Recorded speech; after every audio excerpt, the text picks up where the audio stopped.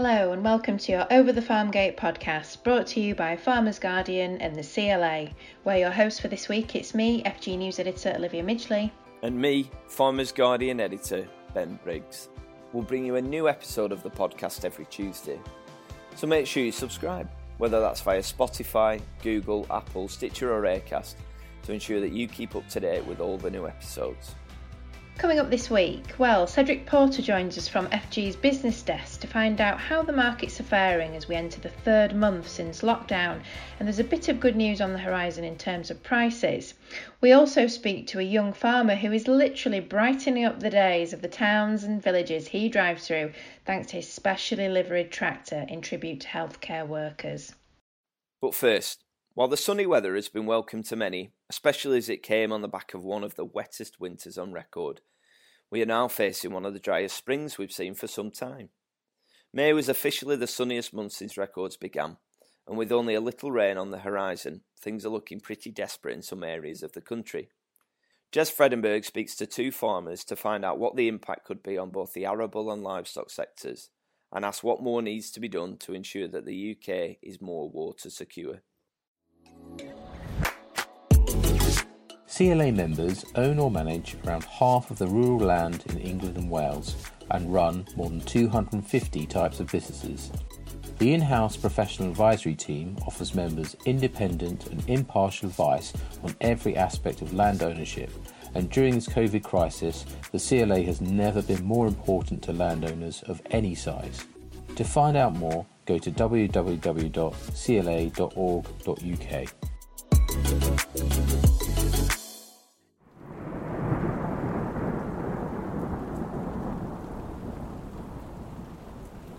Is that the sound of rain? Yes it is. And if you two have forgotten what rain sounds like, it's not surprising. That sound effect is downloaded from the internet because, according to the Met Office, the UK as a whole had only 40% of its average April rainfall, with Scotland and Northern Ireland suffering particularly badly. May as well has not been any better, with the worst affected areas, the east and southeast of England, receiving just 1 millimetre of rain. That's 6% of the normal amount for the month, according to the Environment Agency. Now, many farmers across the UK are obviously getting increasingly anxious, with charities warning of mounting pressures. Forage Aid has urged livestock farmers to start planning for continued dry patch, and we'll hear more from them later about what producers can do, as well as why the UK government needs to really get its act together in terms of water security and planning. But first, I caught up with one farmer whose farm was several metres underwater just a few months ago. How things have changed. About 500 acres of land that we rent from the Duchy of Cornwall. We grow wheat, barley, oilseed rape, sugar beet, and attempting to try and grow soya. We've gone from the wettest winter and being about 10 feet underwater to now one of the driest springs on record, and our crops are really starting to suffer. This is Ali Hunter-Blair, who farms near Ross-on-Wye in Herefordshire. You may have seen his drone footage back in February, skimming over more than 150 acres of flooded farmland. Ali, I know you've been battling with the irrigator today. Is it all set up? I mean, it was working when I came in, but that doesn't mean that by the time I go back out again, it'll be working. Our irrigation kit is old at best. The pump is a 1960s combine engine, so the fact that it even started is a miracle. Yeah, and we don't tend to use it, really. We don't tend to be this dry when we're so close to Wales, but here we are. So we've got the kit here, and I don't know whether it's actually cost effective or anything like that, but it's making me feel a damn sight better putting some water on these struggling crops. Is there any sign of rain at all yet? Yeah, this time I am looking at every forecast that I've got, and they are all saying dry, and just dry for the foreseeable future. I mean, my weather station is saying 25.4 today. I mean, it's lovely. It's like being on the Costa del Sol, but yeah, the crops are struggling. Our last significant rain was on the 28th of April, which is exactly a month ago. And before that, we'd had really tiny bits of rain. So it's just incredible how, if you'd asked me in the beginning of March whether we would ever need rain again, I probably would have told you no, because the farm was still underwater on the 12th of March.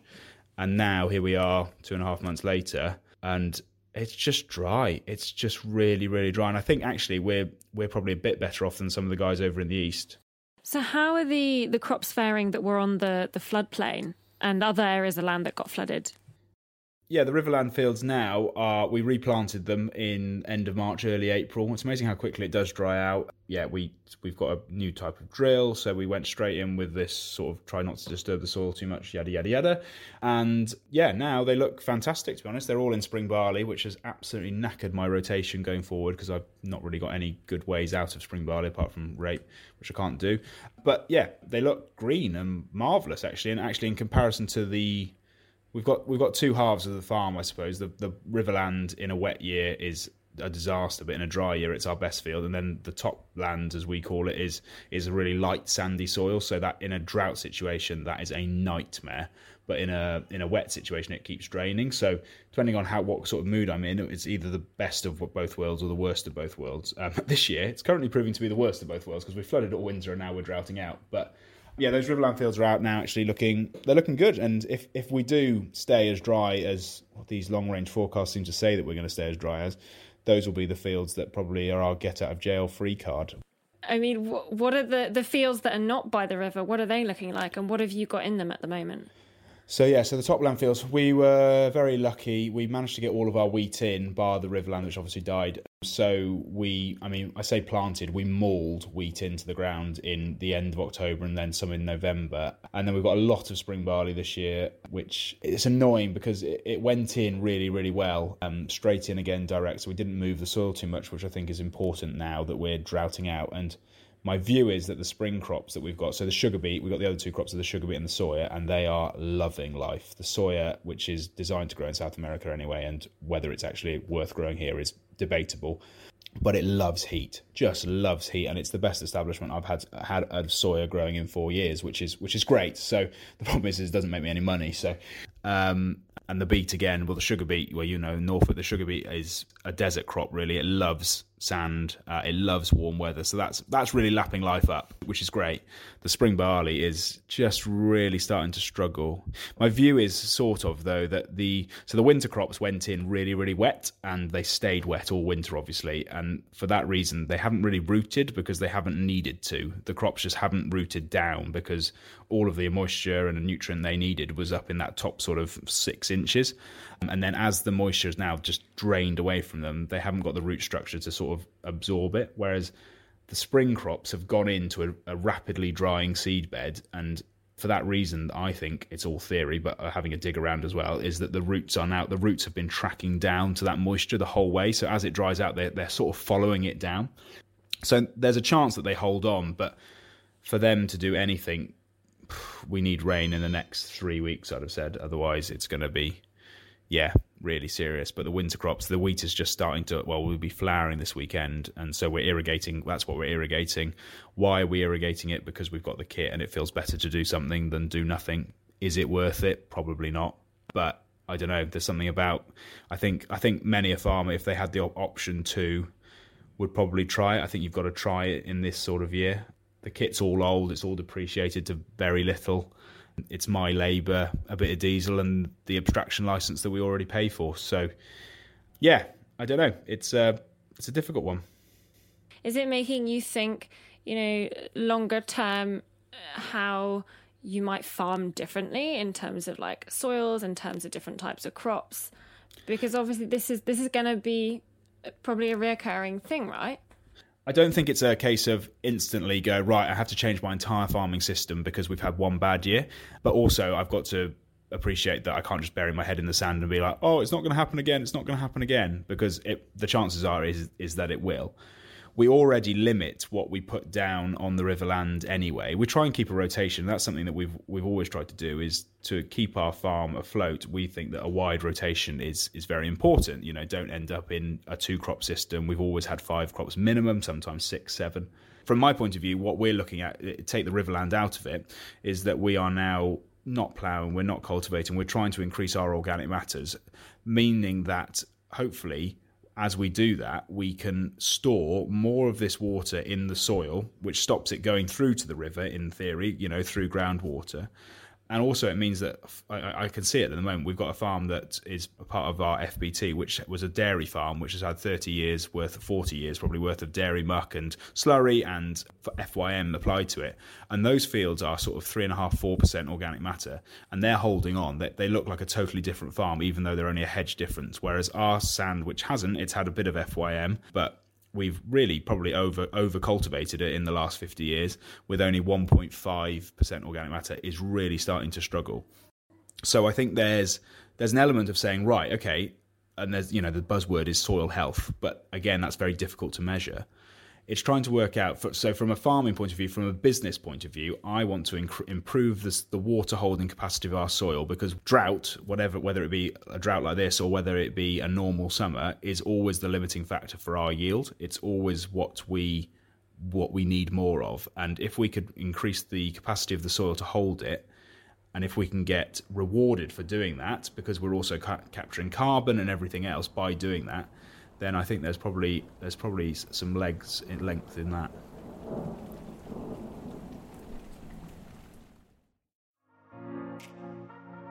You're still ploughing on, and so are we. Get Farmer's Guardian delivered directly to your door every week and access the latest news from the world of agriculture 24/7 through fginsight.com. Simply subscribe to Farmer's Guardian. Check out our latest deals at fginsight.com/subscriptions today.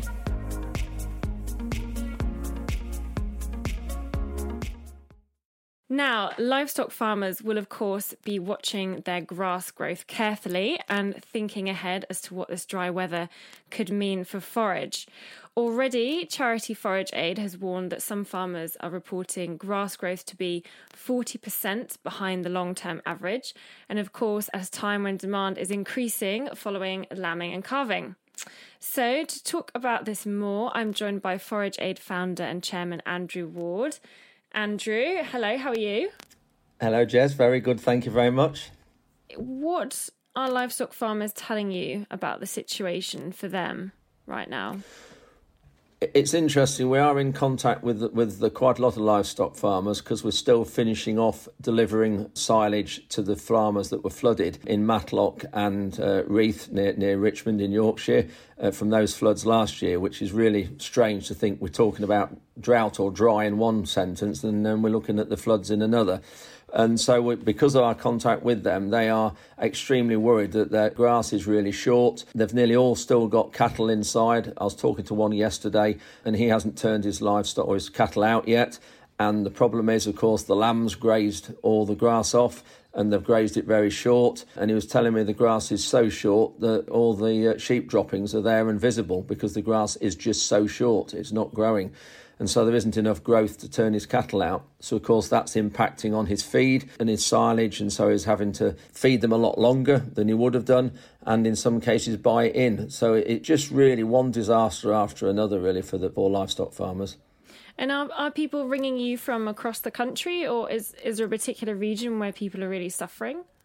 No, it's every region, really. We're getting calls dotted about from everywhere, but we're not getting too many calls at the minute due to the dryness or the drought. Calls at the minute are some of them are COVID relating, and they're saying that they're suffering because of that and they couldn't get the feed bought and things. So it's that sort of thing. And there's also obviously financial issues. We're getting farmers ringing up saying the cattle are in longer than they need to be and they can't afford to buy the silage, and can we help? Well, at the moment we can't, because we're an extreme weather event charity at the moment, and so we refer them then to the farming helpline if it's a financial situation where one of the other charities that we work very closely with can help.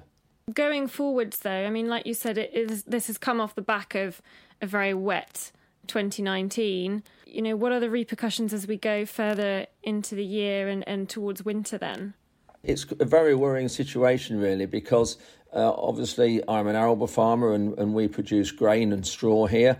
And because of everything that's gone against us, the straw that we're going to be producing this coming year is going to be a lot lower than normal. And obviously winter crops produce the best straw. There's very few winter crops planted. Spring crops yield less straw anyway, so that's a reduction. But then we've got a further reduction because of the spring crops were planted late, but then we've had a further reduction because of the dry weather. So really we've got the absolute worst scenario possible for producing straw, and it's this that is really worrying, that the straw availability we feel is going to be so low, probably the lowest we've had for a number of years for the livestock farmers, and it is extremely worrying. And I know that Forage Aid has been encouraging livestock farmers to start planning for the dry spell to continue. What can people do to manage that situation? It's extremely difficult when you start looking at it, because nobody wants to sell stock, and you build up stock over years, and a lot of this stock is generations of breeding, and so the last thing a farmer wants to do is look at selling stock. But sometimes that's what you have to do if you want to get through it. But it's a case of assessing what grass is available on the farm for a start, to see what the grass is and how good a condition it is. And is there any carried over feed from last year? Have the farmer got any silage that's carried over? And then I suppose when you start looking at stock, is prioritise the stock what you have. The breeding stock obviously is most farmers' jewel in the crown, and you don't want to get rid of that. But then there might be odd cull ewes and cows that you need to get rid of, and so that's a possibility. And then just look at the grazing you've got and try and give it a chance to recover. But it's very difficult when the sheep have grazed it down and the lambs have grazed it down, and you've got a lot of cattle in the shed making a noise, want to go out, and you can't. So it is an extremely difficult situation. And of course, the other thing is supplements. You can always supplement feed with things, but of course that requires cash to buy the concentrates and things. So it is a really difficult thing looking forward. But all we do say is try and contact your straw merchant or your silage merchant, and just try and get orders in what's available. But even he'll be suffering and not be able to lay his hands on the normal quantities. But it's a case of getting that phone call in early to try and plan ahead. Looking much longer term on all of this, you just said that Forage Aid was an extreme weather charity, basically. We know from the science that extreme weather events are going to become more frequent and more extreme. So where does that leave us in terms of things like a real response to this? Because at the moment it feels like, charities like Forage Aid are having to really pick up the pieces there. But in terms of, strategy, for the UK, longer term, what do you think would be helpful? It is another difficult one to look at, because like you say, the weather is becoming even more variable than normal, and the prolonged dry periods and prolonged wet periods are becoming the norm now rather than the averages. And so I think it's always a question of not if is anything going to be required, it's when, because it always will be now. We're into that sort of pattern and that the weather scenario. And I think it's so difficult planning forward and just looking at what we're going to get weather-wise. But for us as a charity, we know from our experience, obviously we rely on donations from the farmers around the country, and it's a mixture of livestock and arable farmers that donate to us. But we do know that in a drought, we have far more difficulty accessing anything to donate free to farmers who are affected in a drought than we do when we have a flood. It seems crazy, doesn't it, to go from a year that was so wet to now so dry, and for the drought to follow such a wet period and that be a problem. We don't have the infrastructure, do we, to be able to collect that water and then distribute it where it's needed. What is really needed here on a national level? You've hit it really on the head, that it's exactly what is needed. It's the collecting of the water. And when you look at it now, that we're outside looking out the windows here and it's 25 degrees in the shade, and we're crying out for water, crops want to drink. And yet in November, December, January, there was just billions and billions of cubic metres of water went out into the sea and gone. And at the time, we wanted to get rid of the water as quick as we could to drain the fields and to help us to take pressure off the riverbanks. But now we really need that water. And this is why we need a whole complete government rethink into water strategy. And it's not just a simple case of dredging rivers, which does need to be done, but it's massive water storage areas need to be built all around the country so that when we do get these excess rainfalls, we can actually keep that water and then we can access it to feed the crops, to obviously then help produce the food. And then the more food we produce here in England, obviously, means we have less imports, which at the moment might be of an inferior standard. So it really has huge knock-on benefits if we can actually store water. Absolutely. We just have to hope that, government gets its act together for that, to be honest. That's what we need. We need the government on board and to fully understand agriculture and what we put into producing food while looking after the environment. Do you think, Andrew, I mean, I know you sit on various boards and you're involved with DEFRA. Do you think the government really gets the severity of this, and not just like as a sort of one-off flood or one-off drought? Do you think they genuinely understand that this is going to be like a problem, like a long-term, like you said, a long-term problem, and it's going to become the norm? I don't think they do at the minute, really, and we're constantly telling them on these calls that how bad the situation is. But there's just one or two things that, such as the reduction in the single farm payment that was planned for next year. And we all know that there needs to be a whole review of the CAP, as it was called, and of the system that we're going to be implementing now. We know that.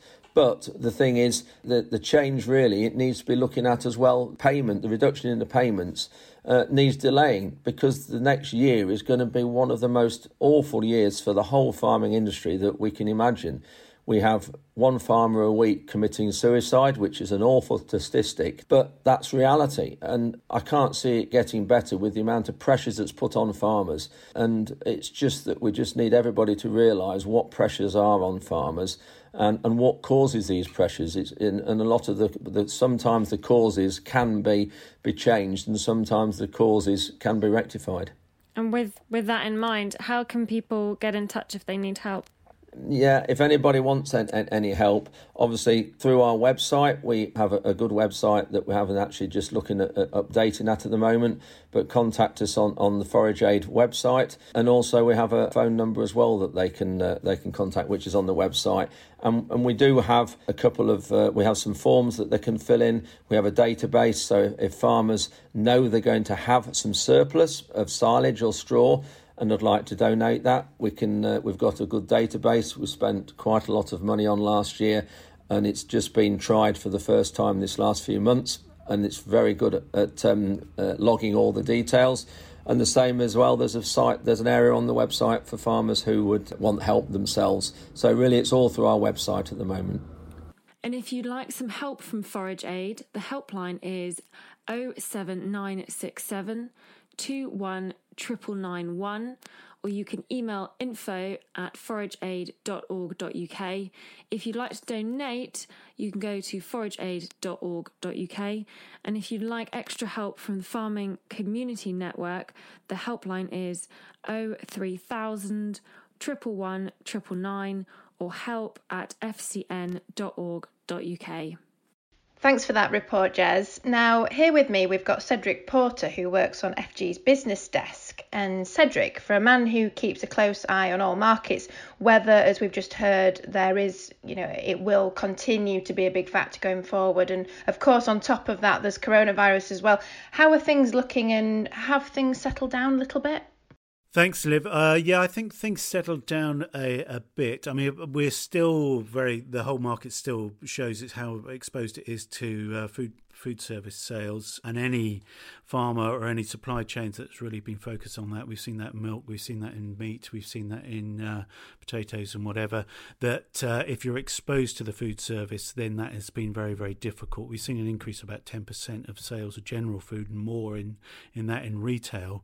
But, obviously closing the food service sector is going to have a big effect. So that will continue to impact. Hopefully things will start to reopen. I don't think we can expect them to reopen fully and being anything back to anything like normal. But some of the sort of takeaway places, some of the coffee shops, fish and chip shops and things like that will be reopening. So that hopefully will increase the demand there for, and we've got McDonald's opening again next week in terms of takeaways and drive-throughs and things like that. And on the weather, all to play for. I think June, July, particularly for some of those crops that rely on the weather, potatoes and some of the cereal crops as well. June and July will be very important. So if you have a really dry June and July, then things really will be really quite difficult. And obviously the same with forage as well. But this is a drought that's across the whole of Northern Europe.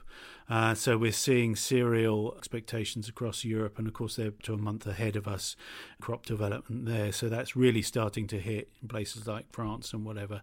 So it will have a big impact, I think, on markets, particularly if countries around the world are looking to increase their stocks of grains and other things this year, to keep them sort of themselves safe, if you like, secure, food secure in this sort of time of unprecedented uncertainty. And as well as working at FG, Cedric, you're also editor of World Potato Markets, which is a weekly newsletter. And it's fair to say you're a bit of a potato buff, aren't you? What's it looking like for potatoes, particularly at the moment? Yeah, well, of course, it's one of the most weather-dependent crops, and difficult winter for lifting the old crop. Quite difficult establishing the new crop, and then of course this very dry weather is really hitting the potato crop now. We also had the frosts earlier in May, so that has had an impact. So really, yeah, farmers, growers are really quite desperate now for water, for rain, and I think if we don't get perhaps above average levels in June, July, then things really might be quite difficult. On top of that, we've probably seen a reduction in UK plantings of about 5% overall, which would take us to one of the smallest potato areas, well, really the smallest potato area ever. And that's largely been focused in the cutting back and processing potato planting because of the hit to food service by coronavirus. So we could be going from a period of surplus, particularly in other parts of Europe. There's about 2.6 million tonnes of unsold and uncommitted, uncontracted potatoes, processing potatoes across the main European nations, potato growing nations. So that could go from having surpluses where they're trying to just really get rid of potatoes for animal feed and things like that, or wherever they can, to next season being a shortage. Same in America. There's about a 10% decline in plantings in America. So we could go from a real question of surplus to a real question of a situation of real deficit across the world, which might actually be quite good for the UK if we've got a reasonable amount of potatoes. That might firm the market up. That notion of potatoes for animal feed is so interesting, isn't it, as well? And if anyone wants to know more about the humble spud, I urge you to download Cedric's new podcast, which is called Planet Potato. Here's a taster. Whether you call them pomme de terre, patatas, kartoffeln, aardappelen, kartoshka, betaten, batatas, jimanaki, proti, tudu, alu, or just good old spuds, welcome to Planet Potato. Cedric, you sound like you have a lot of fun on there with your wife Anna. What sort of thing can people expect? Yeah, well, it's not really for the potato industry. Not going to learn a lot about how to grow potatoes or how to sell potatoes. It's more for anyone who loves potatoes, the potato industry, and really to share it with everyone. We're trying to see the world through the prism of the potato, very pretentiously. So it's about culture. It's about the importance of potatoes in different parts of the world. The latest episode is about National Potato Day in Peru, and then we've got lots of sort of phrases from around the world, like lâche pas la patate, which is don't let go of the potato. It's sort of hang on in there. That's from a French Canadian term. So it's all that, so those weird and wonderful things about potatoes, because I think it is one of the most fun, friendliest crops of the lot. Everyone loves a potato in some different forms, and it's the gem from the earth that just keeps on giving, and that's what we really want to celebrate in Planet Potato. And we've got listeners in about 35 different countries now, it's good fun to do, and something to celebrate in difficult times. Fantastic, and we all need something fun in our lives at the moment, don't we? Let's face it. Thanks very much for that, Cedric. Now, there's been a lot of talk about the weekly clap for carers, which was set up at the start of the coronavirus pandemic, with some asking if it's now run its course. Well, our reporter Molly Leach has been speaking to one farmer from Chesterfield in Derbyshire, who, despite whatever happens on a Thursday evening, will continue to pay his own special tribute. So I'm now joined by Charlie Smitham, a 20-year-old farmer from Derbyshire who's been paying his own personal tribute to the NHS and key workers during lockdown. So, Charlie, can you tell us a little bit more about what you've been up to? So I dressed my New Holland tractor up with lots of flags and a thank you sign to the NHS and key workers. And I've been going through all the local villages and some which are stretched out a bit further. It's just to remind people of the importance of our NHS, but also to put community spirit there and get everyone joined back together and keep a smile on everyone's faces, which has been very successful as of yet. And you say it's been an important way of lifting people's spirits. Is this been central to you and why you decided to do it? Yeah, it is really, yeah. It's more to keep everybody happy and a smile during this pandemic. You know, it's all doom and gloom, and it's to try and just keep everyone smiling. And it's been a way of, saying thank you to our key and essential workers, which, includes frontline workers, but also, farmers and food production workers. It was for the NHS and key workers, which farmers are classed as key workers, and, a lot of the time they are forgotten. And I think they are the backbone of all other industries, and without them, without agriculture, those industries wouldn't be able to function. Right. And that's the reason why I put it on the tractor, to remind people, farming is part of it all as well. Thanks to Molly and Charlie there. His New Holland is genuinely looking resplendent. And don't forget, you can see the tractor in all its glory on our special online hub. Simply go to fginsight.com/coronavirus. Well, that's it for another week. Thank you for joining us. Don't forget to subscribe on your favourite podcast platform to keep notified of all the new episodes of Over the Farm Gate. We'll be back next Tuesday, but from us at Farmers Guardian and the team at the CLA, thank you for listening. We hope you enjoyed the show and stay safe and well. Goodbye for now.